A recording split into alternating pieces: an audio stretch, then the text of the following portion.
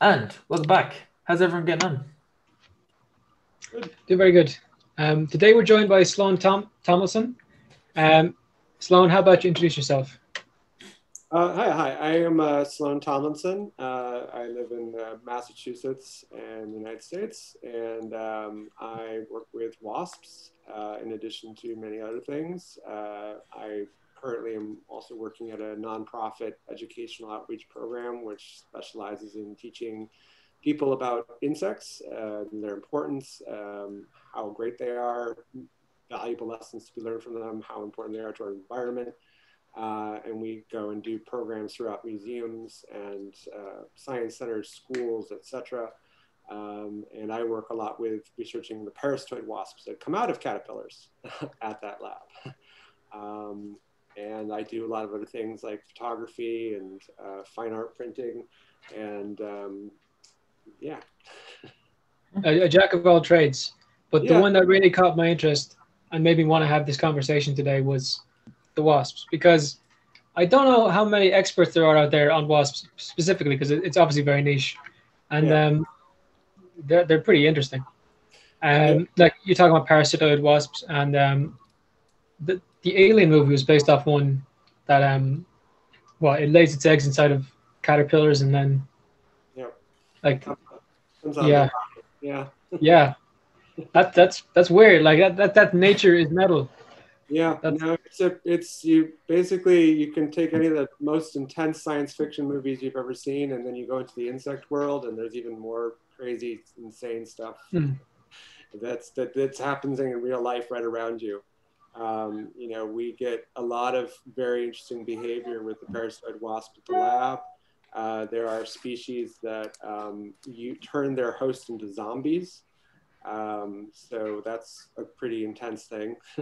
The wasp larvae, the female wasp lays her egg inside of the caterpillar.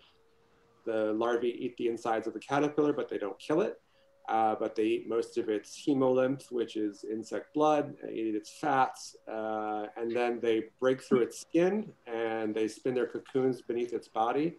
That triggers a response thanks to poly-DNA viruses that the female wasp injected in with her eggs. That causes the caterpillar to become the bodyguard. So it will actually become a zombie. It will never leave the cocoon side. So it will just sit on top of the wasp cocoons and guard them from predators. Mm.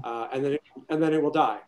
So it will never go on again to do anything else like that. So it's yeah, there's some pretty intense, bizarre life cycles that happen with parasitoid wasps, which have definitely inspired a lot of science fiction because, I mean, it's happening right under our noses, and some very, very bizarre life cycles. That's super fucked up. Absolutely, they're weird. That's super fucked up. Like, Jesus. Yeah, and then that's not the whole thing. Like there's so many species out there, and they're discovering them all the time. And Yeah. we were talking earlier before we started about one so tiny that rather than have like traditional wings, it's so Right. small it has wings more like paddles to swim Yep. through the air. Yep. Yep. I So guess those when are you're that small, the air is more, yep. I don't know, The dense. air is denser than the insect is, so they actually can't physically fly, but they do have wings. So the smallest known flying insect is a wasp. It's a parasitoid wasp that is an egg parasitoid. So it lays its eggs into eggs of other insects. So you imagine an insect, its eggs are super tiny. So these wasps are the size of an egg, or actually sometimes many of them fit into one egg. That's how small they are. Those are fairy flies, are their common names. Maimardi is the family name, and they are a pretty broad group of wasps. We don't know a lot about them because so many of them are so small, and some of them are still being discovered constantly that are even smaller. Like they think they find the smallest one, and then they find one that's even smaller.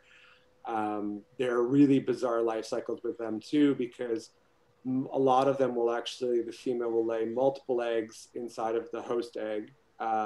They'll larvae will hatch, they'll eat the whole inside of their host's egg.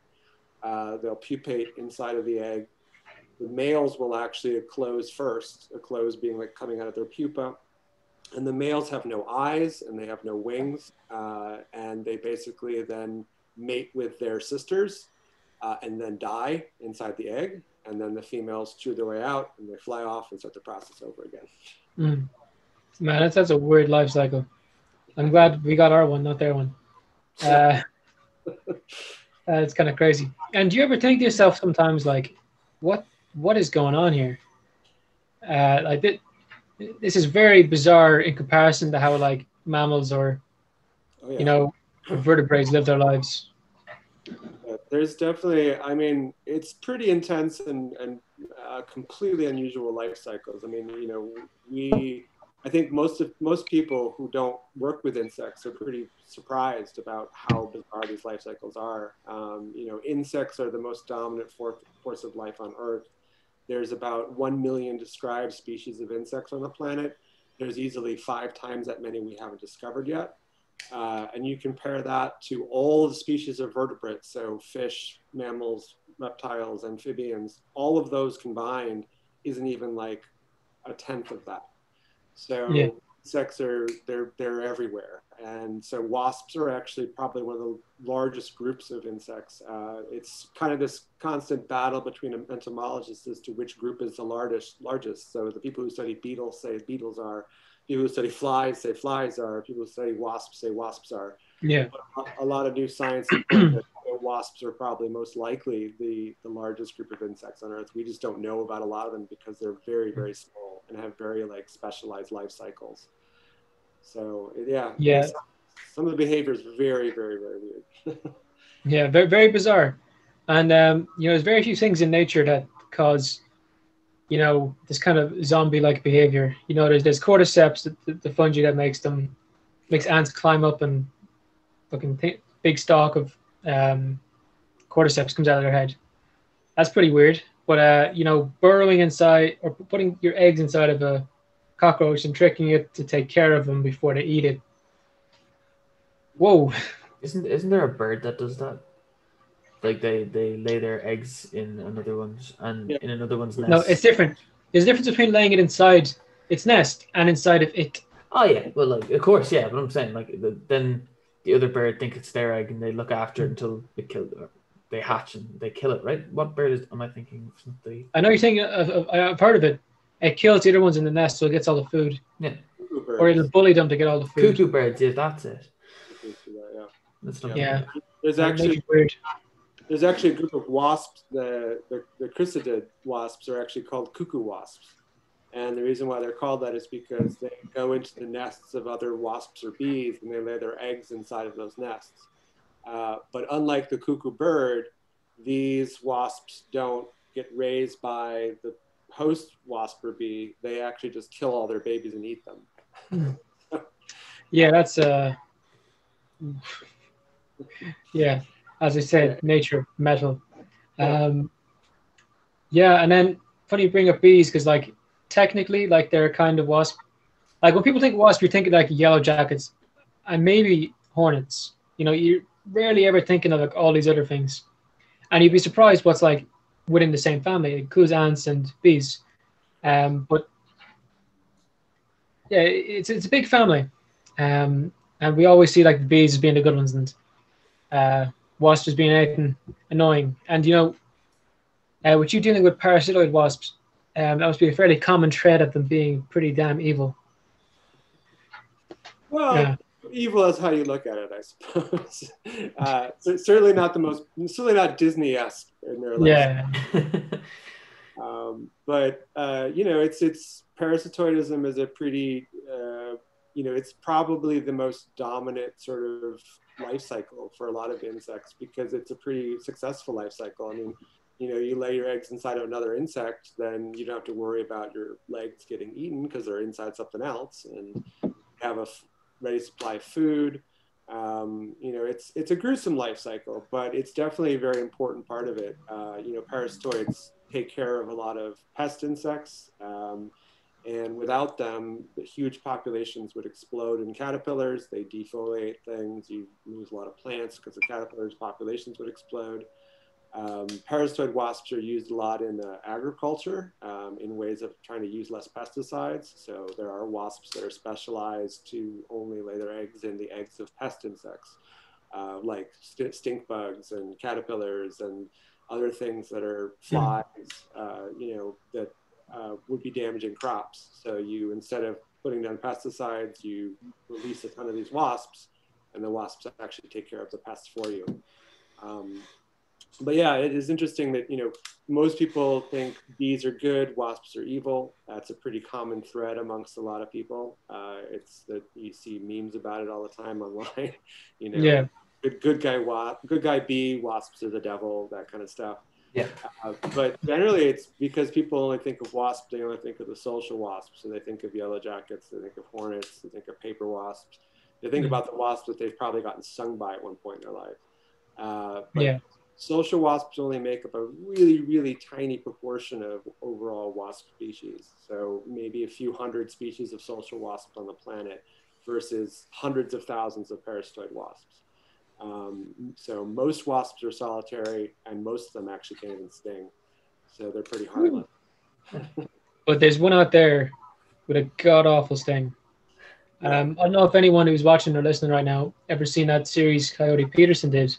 It's kind of what brought him his fame. He was stung by some of the most painful stings in nature. What was it? What was the one that got him? The tarantula hawk. Yeah. And like, that's an awful one to look at because, like, Thomas, can you pull that one up? Yeah, I can. Like, get a picture of a stinger. Yeah.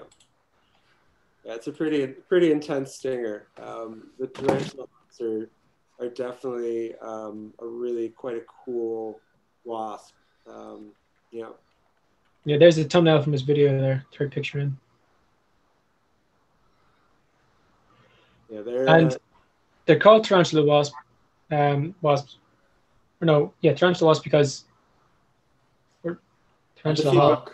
I'm gonna trip over myself because they kill tarantulas. Boom. The females hunt tarantulas, and there's some pictures there of the females wrestling with the tarantulas, but they can take down a tarantula 4 or 5 times their size, and the females will basically force the tarantula to get into its defensive posture, which is, you know, lifting its front legs up. You know, if you've ever held a tarantula or been around a tarantula and they get upset, fangs go up, front legs go up. That's the defensive posture. But the wasp wants it to do that because as soon as it does that, the female then uses that very long stinger, which she actually positions her abdomen underneath her body, stings the tarantula in the middle of its thorax, right where its legs connect. That paralyzes the front legs. It also paralyzes the fangs. Tarantula goes down. It's difficult to move. Tarantula the wasp, she climbs onto its back, and then she stings directly into its brain, which shuts its whole body down, but doesn't kill it. That is so awful. Paralyzed, stabbed in the brain. Yeah, stabbed in the brain. But it's like it's paralyzed to the point of, you know, the deepest possible coma. Like the tarantula at that point is basically dead. The only things that are functioning are its heart and some other little slight vital organ activity to just keep it just alive long enough. And the reason why she does that is because after she's done that, she drags it to a burrow, she lays her eggs on it, she closes the burrow off, and that's her done. She's not mothering again. So the larvae will hatch, but if the spider was dead, it would be dried out, it would rot before the larvae had hatched. This way the larvae hatch, they're able to eat a fresh spider, and they actually eat it in such a way that they keep the vital organs for last so that it stays alive as long as possible. That is rough. That is probably one of the worst ways you could possibly go. Yeah. And like the sting, I assume like, is it a numbing kind of thing? Because it paralyzes the... Yeah. They probably have such a very powerful sting because they're actually having to take down a tarantula, which, you know, which itself has venom. So a lot of times they actually lose the battle. The tarantula will kill the wasp. But the sting is probably so venomous and the venom is so potent because they have to try to take down this very large venomous animal as quickly as possible. There's an entomologist named Justin O. Schmidt who did a pain scale. It was the 1 through 5, sort of like how painful a sting is. And he actually did all this, he stung himself with ants and bees and wasps long before Coyote Peterson came around. And he did this research, and basically the tarantula hawk and then an ant called the bullet ant are supposed to be the two most painful stings on the planet. And they kind of tie each other. But supposedly he says it's like basically like getting shot. You know, it's literally kind of the worst pain you could possibly imagine, and it lasts for hours. But I will also say, with solitary wasps like the tarantula hawk, getting stung is pretty unlikely. You know, if you watch those videos of Coyote Peterson and he's getting stung by various solitary wasps, he's really kind of having to force the wasp to do it. Yeah. They don't really want to waste their time with a human or even stinging anything except a tarantula. So they'll sting, of course, to defend themselves. You know, if you pick one up and start playing with it, she's going to sting you. But, you know, they're not going to ever go after you. They don't have a nest to protect. They don't have sisters to back them up like a social wasp nest. So, you know, you leave them alone, they're not going to bother you. You could probably go and touch one, and she's not going to bother you. She'll probably just fly away. I'm glad. I'll pass. That helps me sleep. No, I'll still pass on touching it though. You'd have to be out of your mind, or you know, Coyote Peterson to do that. One or the other. Yeah, and it's amazing how like social behavior is evolved in, you know, insects and in vertebrates. Yeah, you don't really see it on like lower structures. Like you're not going to see much of it in, or like complex behavior in like amphibians or even some reptiles.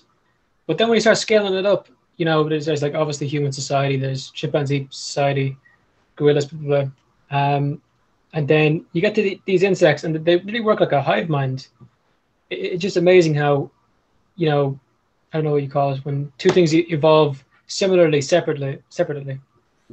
Yeah, no, it's cool to see.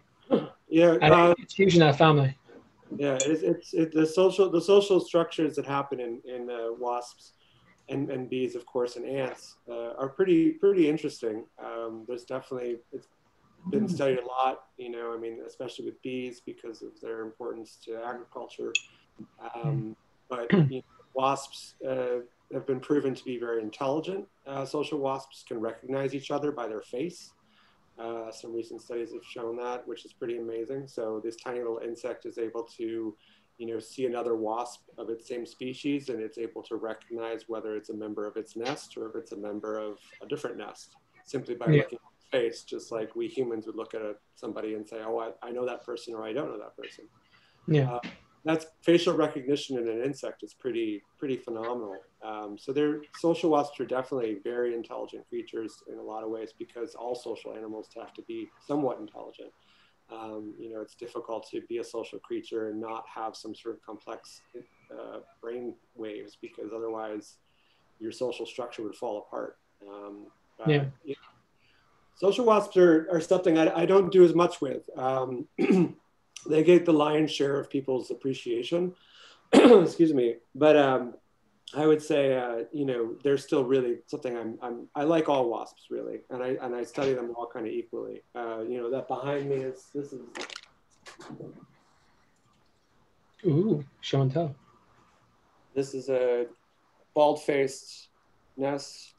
So you know, in Ireland, you have a similar species. I think in Ireland it's Dolichovispula media, the median wasp. And in America, we have these that are called bald-faced hornets in America, but they're not actually hornets. It's one of those names that they have. It's not actually accurate. They're actually more like a yellow jacket. They're pretty big black and white wasps, but I think what's pretty amazing about this is, like, you know, this was all made in 1 year, and it's a one-time use thing. So they make it from starting in spring until fall, and then it's done. So this is, you know, bigger than my head is, and they can get twice as big as this, which is pretty amazing. And I've had the experience opening up the shed after a long winter of finding the nest. And definitely not something you want to find when they're active. They were. Yeah. Social wasps definitely can be very protective of their nests. And I mean, one of the reasons why they can is because, just like with bees, you know, they're so protective because workers don't matter.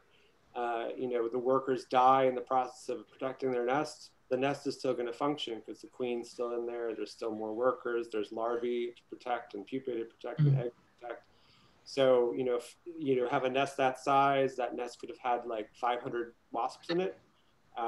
Even if 100 of them died in the process of protecting it, their nest, if they did protect the nest would still function. Whereas if you have a solitary wasp, like a tarantula hawk, she doesn't have any sisters to back her up. She doesn't have a nest to protect. So if she risks stinging you and then gets killed in the process, her whole larvae will never survive.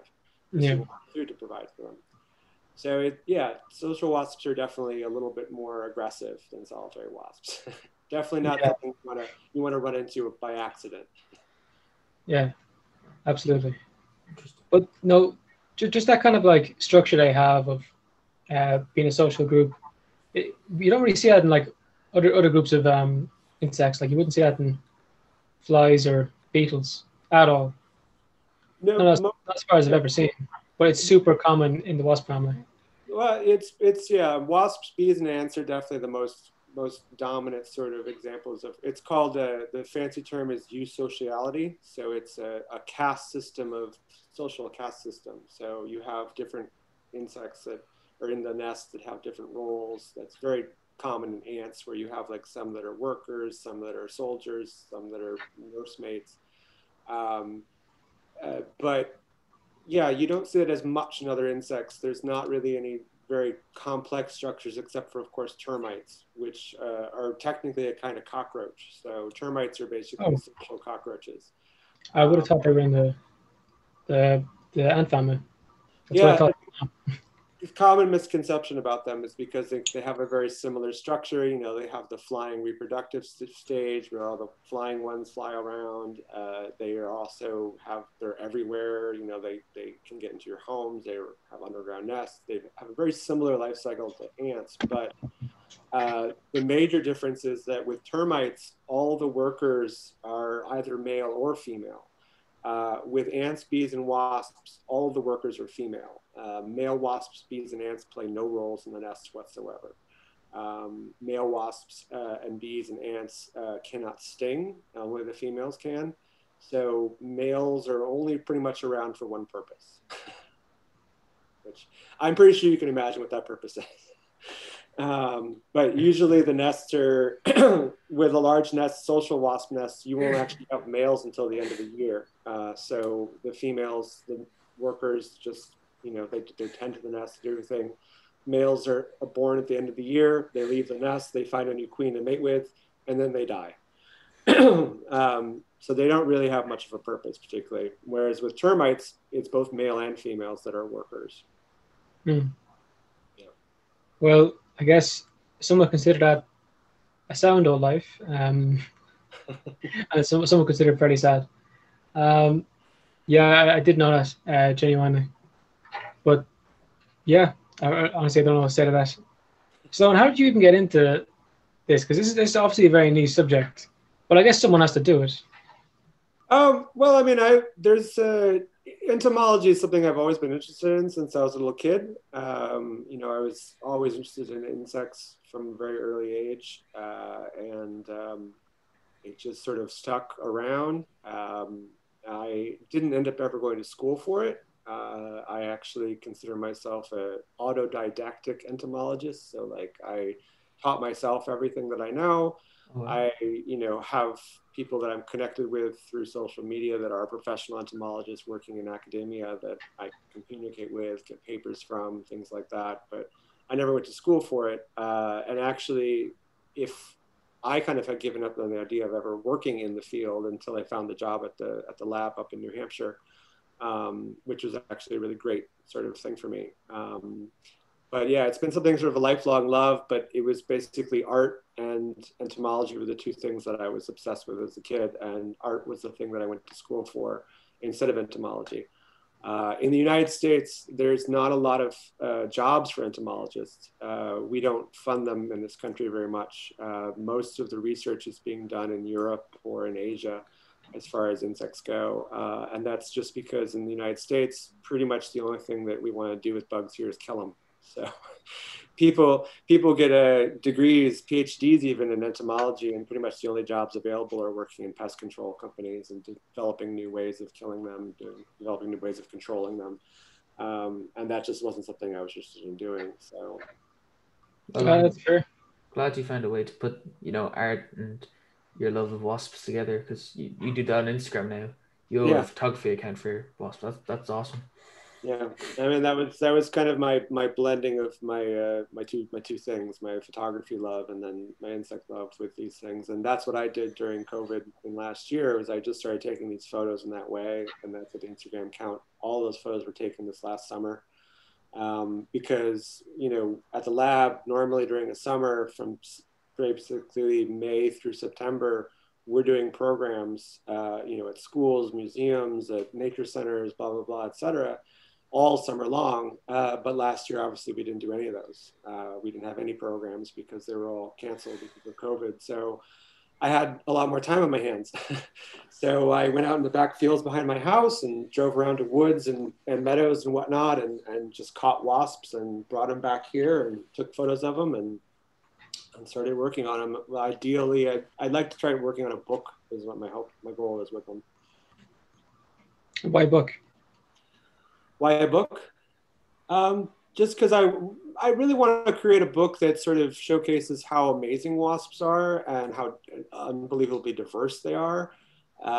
So it kind of not necessarily geared towards the experts, but geared towards more of the lay people, more of the people who don't know as much, but are maybe interested in learning about insects, because wasps get a very, very bad rap. It's been, I oftentimes, when I tell people who aren't in my entomology world what I'm interested in, and they say, why wasps? Like, ew, gross. They're awful. I hate them. They're assholes. They sting me.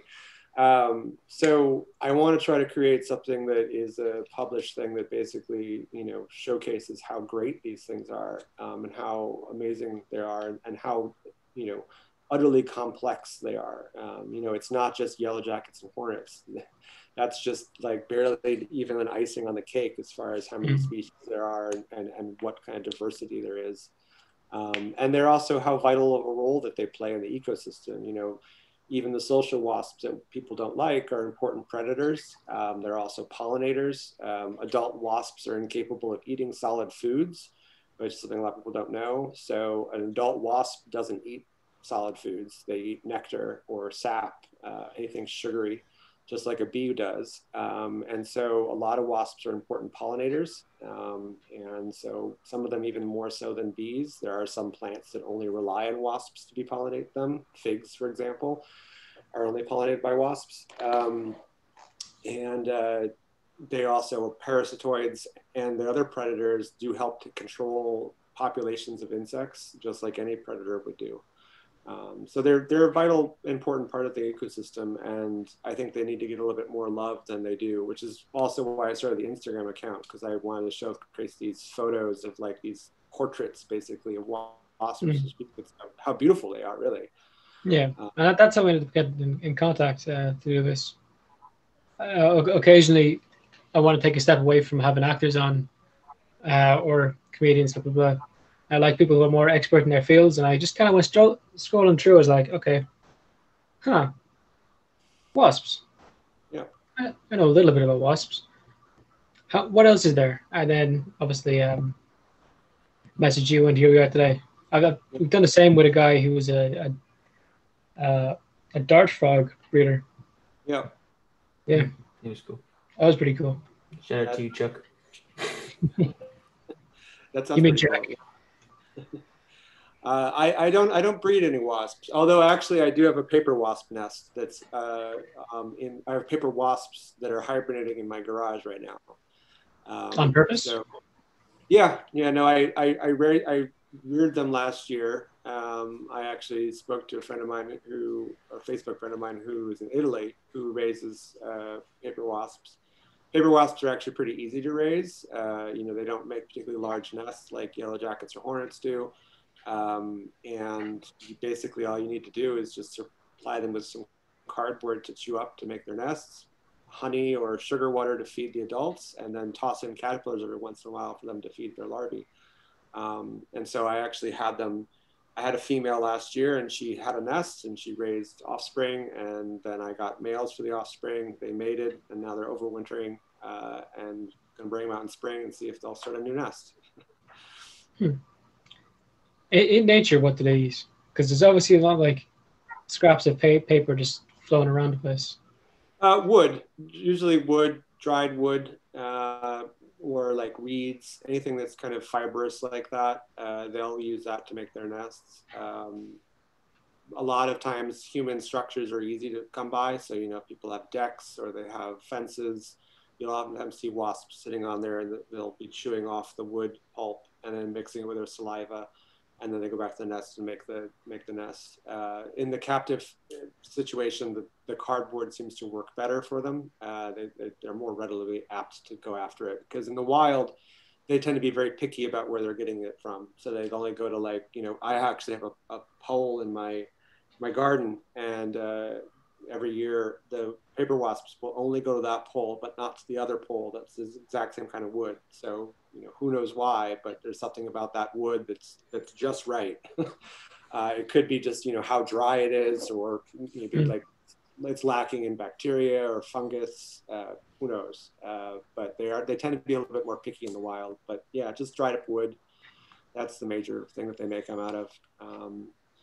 And then, yeah, so social wasps, the queens overwinter. All the rest of the colony dies, so everybody else is dead. What does that mean, overwinter?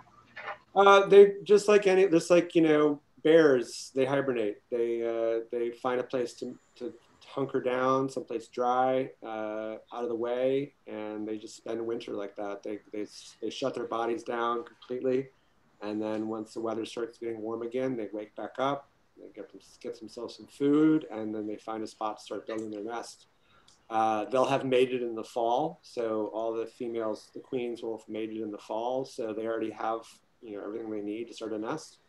And then they just start it all on their own. And then when the first workers are born and become adults, the queens tend to like not leave the nest after that, and then they're just mostly laying eggs.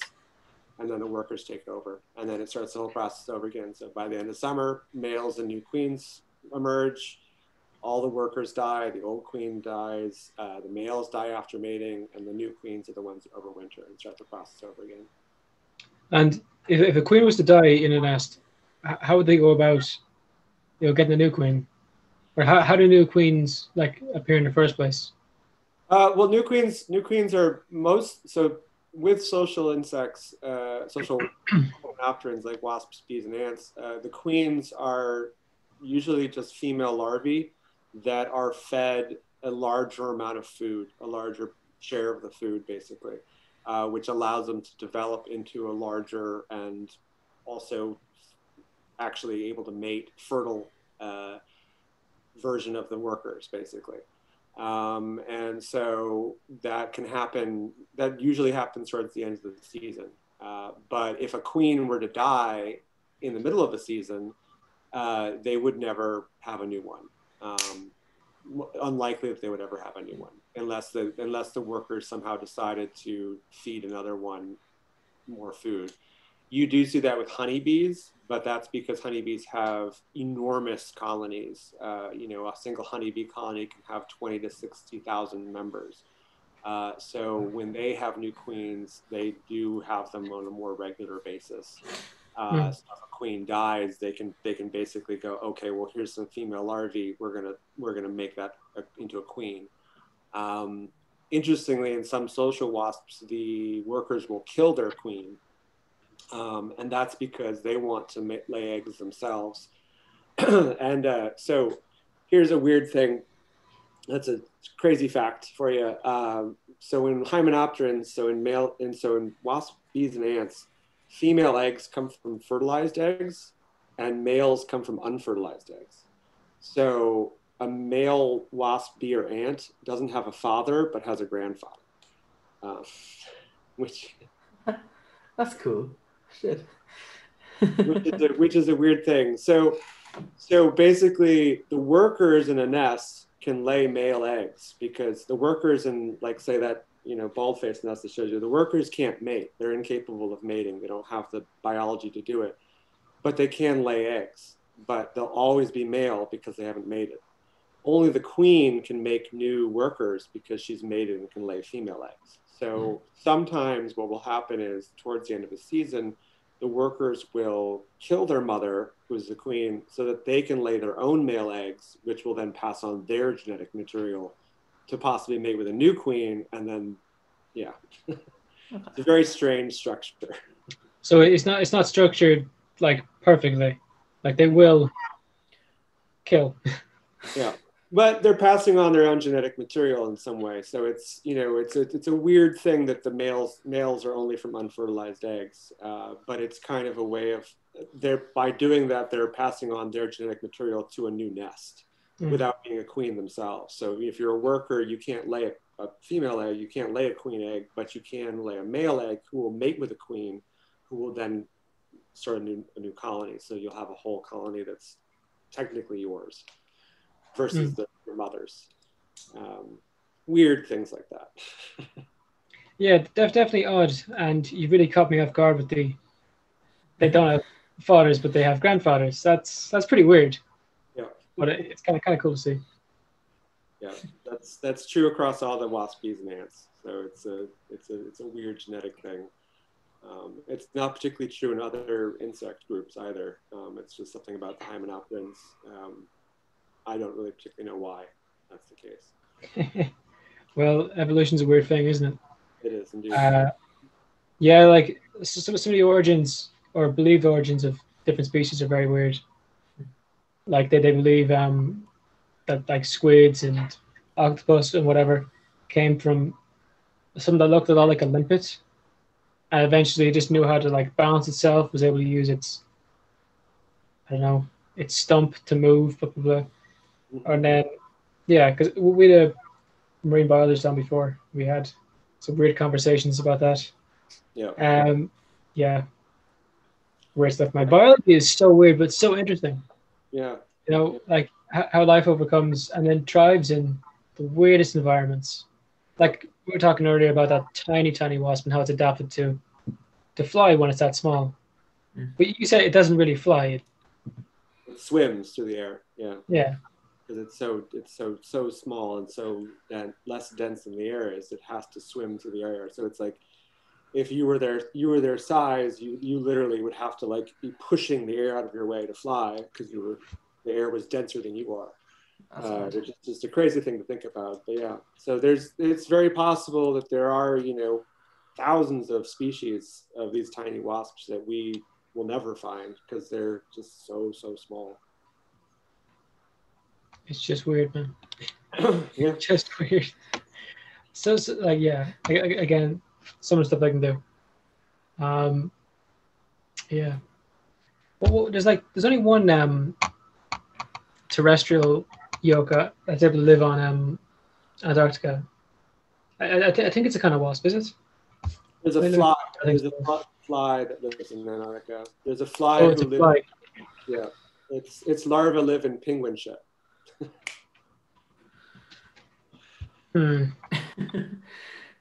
Interesting. Yeah. If I try to look this up, it just doesn't work. Fly in Antarctica. Yeah, I'm not looking for a trip there. I forget what it's called, but it's actually a very interesting species, because so it's able to deal with the cold, because the reason why things die in the cold is because the water inside of their cells freezes and the ice crystals rip open the cell.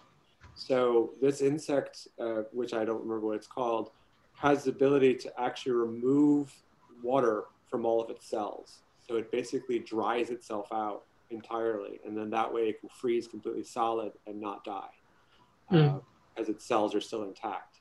And then once it gets a little bit warmer during the the summer in Antarctica, it's able to rehydrate itself and then start the process over again. But yeah. Arctic Thomas, can you put up a picture of that? Yeah. It's the Antarctic midge, or Belgica antarctica. Yeah. Or Belgica, whatever. Man, that's a weird thing. I heard about this thing when I was in transition year. Uh, I don't know how.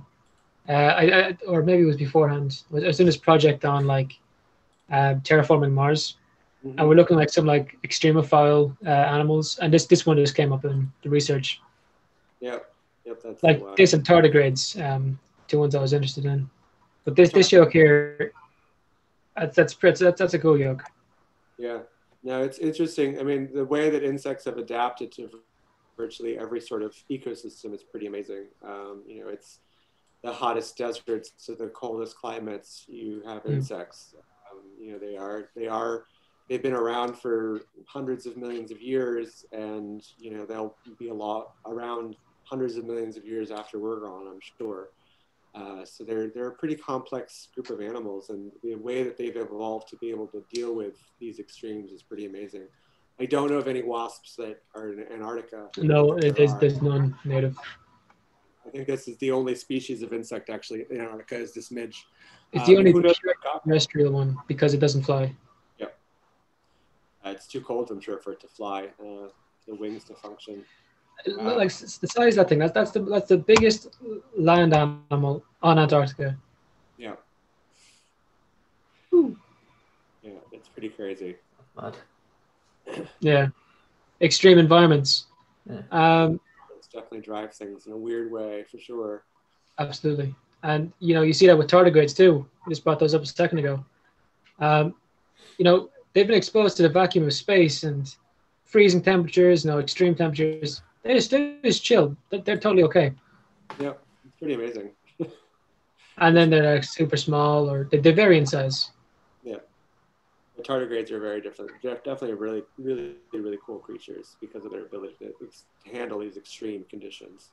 Probably shows us a lot about how life developed initially on Earth when it was an extreme planet. You know, I mean, when there was extreme temperature swings and volcanic activity everywhere, and very likely that's how some of the early life probably looked, you know, dealing with extremes, the extremophiles, as they call them. Yeah. I don't know of any particular wasps that are specific to any kind of extreme environments, but they definitely are able to go beyond environments in very weird ways, just, you know, to evolve in these unusual ways of dealing with finding their hosts or their prey. There's a recent video that came out in a lot of the entomology groups on Facebook that was this Japanese researchers caught, there's a species of Burkhanid wasp who lays its eggs in aquatic caterpillars. So caterpillars, moths and butterflies evolved from caddisflies. It's the sister group to moths and butterflies. So they were aquatic at one point in their lives many millions of years ago. And so there's a few caterpillar species that actually live underwater. And so there's this wasp that lays its eggs in this underwater caterpillar. And in order to do that, it actually crawls around the top of the water and it envelops itself in air, an air bubble, and it swims down, finds the caterpillar, lays its egg on it, and then comes back up. The Japanese researchers actually called it the Godzilla wasp because it kind of bursts through the water every time like Godzilla does. But yeah, there's a few examples of like aquatic wasps, which is very weird. There's actually a species that lays its eggs on dragonfly eggs. And so these tiny, tiny wasps live on the backs of female dragonflies. So they're called phoretic. They basically are not parasitic. They're not hurting the dragonfly. They're just staying on its body. And as soon as she enters her abdomen into the water and start laying her eggs, they crawl down her abdomen and into the water to lay their eggs into her eggs. So you have like these very, basically there's very few insects on the planet that don't have a parasitoid wasp that uses it at some point in its life cycle, either its egg or its larvae or its pupa or its adult. Do we? Not us, no. There's no vertebrates that do it. No vertebrates. All vertebrates are safe from parasitoid wasps. It's just insects and arachnids.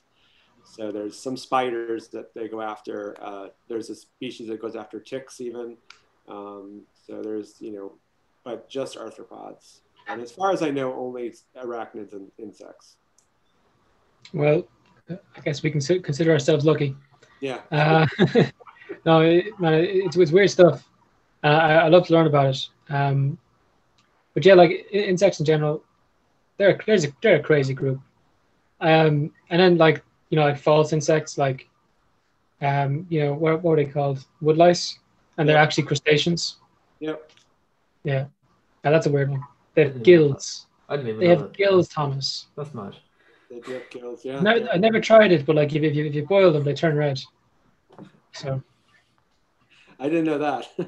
But yeah, they're don't. crustaceans. Yeah, yeah. That's on the ocean. You have ones that are more like crustaceans. They're called, I think, slaters. And they look similar to the woodlice, but they actually live in sort of the tidal pools, going up and down into the water. Yeah, and then of course there are giant ones in the deep seas that are like the size of puppies. I think there's one called. Is it sandfleas? Is that the same group, sandfleas? Isopods. Yeah. Yeah, the Okay. giant isopods in the deep sea are basically giant. They look like giant woodlice. Yeah, man. I've said it so many times today. It's just weird. It's so weird how they evolved compared to us. Well, I'd say arthropods were the dominant sort of life on Earth for a long time, and they still are. I mean, they make up about 90% of all animals on the planet are arthropods of some kind, either insects or arachnids or crustaceans, or myriapods like centipedes and millipedes. They've been around since before the dinosaurs existed, and they've evolved into so many different kinds of species and filling all kinds of different environmental niches. It's pretty amazing. And it's something that we need to take more consideration of as to how important they are to the biodiversity and to the ecosystems. There's a lot of new research coming out about how, we're losing insects at an alarming rate, and, figuring out a way to like stop that because, they are important. They're important to food for many birds. You lose insects, you lose birds. You lose birds, you lose trees, you lose all kinds of stuff. You lose insects, you lose plants. It's dangerous stuff. Yeah. Like we were talking yesterday with Chris DeVault about regenerative agriculture, and he kind of has a system going, and even if pests get to something, he's so much plant diversity, something else is going to get to it, and like I guess in his system he's grown so much. Like if he didn't have the right wasp for these figs, it wouldn't work, or a bunch of other plants that he has like that. It's we kind of need to take care of them, and we could probably do it less spraying them. I think that the idea of just using I guess they're natural predators on pests is a better idea than straight up killing them. Yeah. Like the classic example of, I know it's not a wasp like, but using like a ladybug on aphids. Mm-hmm. Yep. Yeah, you'll have no more aphids. Yeah, well, there's a wasp that does that too. There's always a wasp. Always a There's goddamn wasp. There's always a bigger fish. There's actually a wasp that uses aphids, and it basically turns them into mummies. So they're called a mummy. They're called aphid mummy wasps. So they're a type Thomas, of. can you pull it up? Yeah. You can find little mummified aphids. They become little brown balls, basically. And so that's the same situation with the caterpillars. So you have a female wasp. She lays an egg inside of the aphid. Larva hatches, consumes the inside of the aphid. The aphid becomes a hard, crispy mummy, and then it pupates inside of the aphid's body and then chews its way out as an adult, starts to process over again. But they actually are used a lot in greenhouses because they're better than the ladybugs, because the ladybugs can damage other things in the. Yep, and they are. Oh man, that's rough. Yeah. is that something crawling out of it in the fourth picture? That looks like, that's one's crawling its way out. Yeah, you can see one of the other pictures there with the holes in them, that circular hole, sort of second one in. Yeah, dude, that is awful to look at. So wasps are wasps like circles a lot. So you'll oftentimes find that the wasp, when they chew their way out of a cocoon or they chew their way out of a host, it's a perfect circle. So that's a circle that the adult wasp made after it emerged from the aphid. But yeah, So they lay their eggs inside of aphids. Yep. So that picture was down there showing the female like sticking her abdomen into the aphid. So they're pretty good at doing and getting rid of a lot of aphids. So there's a tropical greenhouse that raises butterflies up north of me, and they use those wasps because they can't really spray pesticides inside the tropical greenhouse because they raise tropical butterflies, which need the plants. So they have those wasps that take care of the aphids. They have wasps that take care of pest caterpillars like soybean loopers that they get a lot of in there. And they also have wasps that take care of thrips, which are little tiny insects that are really damaging to plants.